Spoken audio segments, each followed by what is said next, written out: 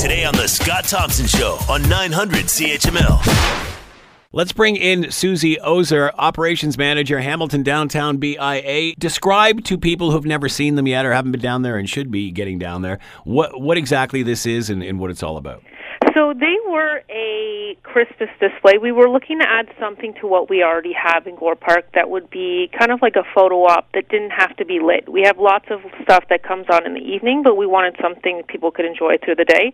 So this is a ornament stack of about 4 different life-size ornaments. They're all together. They're probably close to 5 feet tall. It was when they were all assembled. And they were basically just a bright, sparkly Christmas ornament that were also serving as a photo op in the park. They unfortunately did not last as long as we would have hoped this season.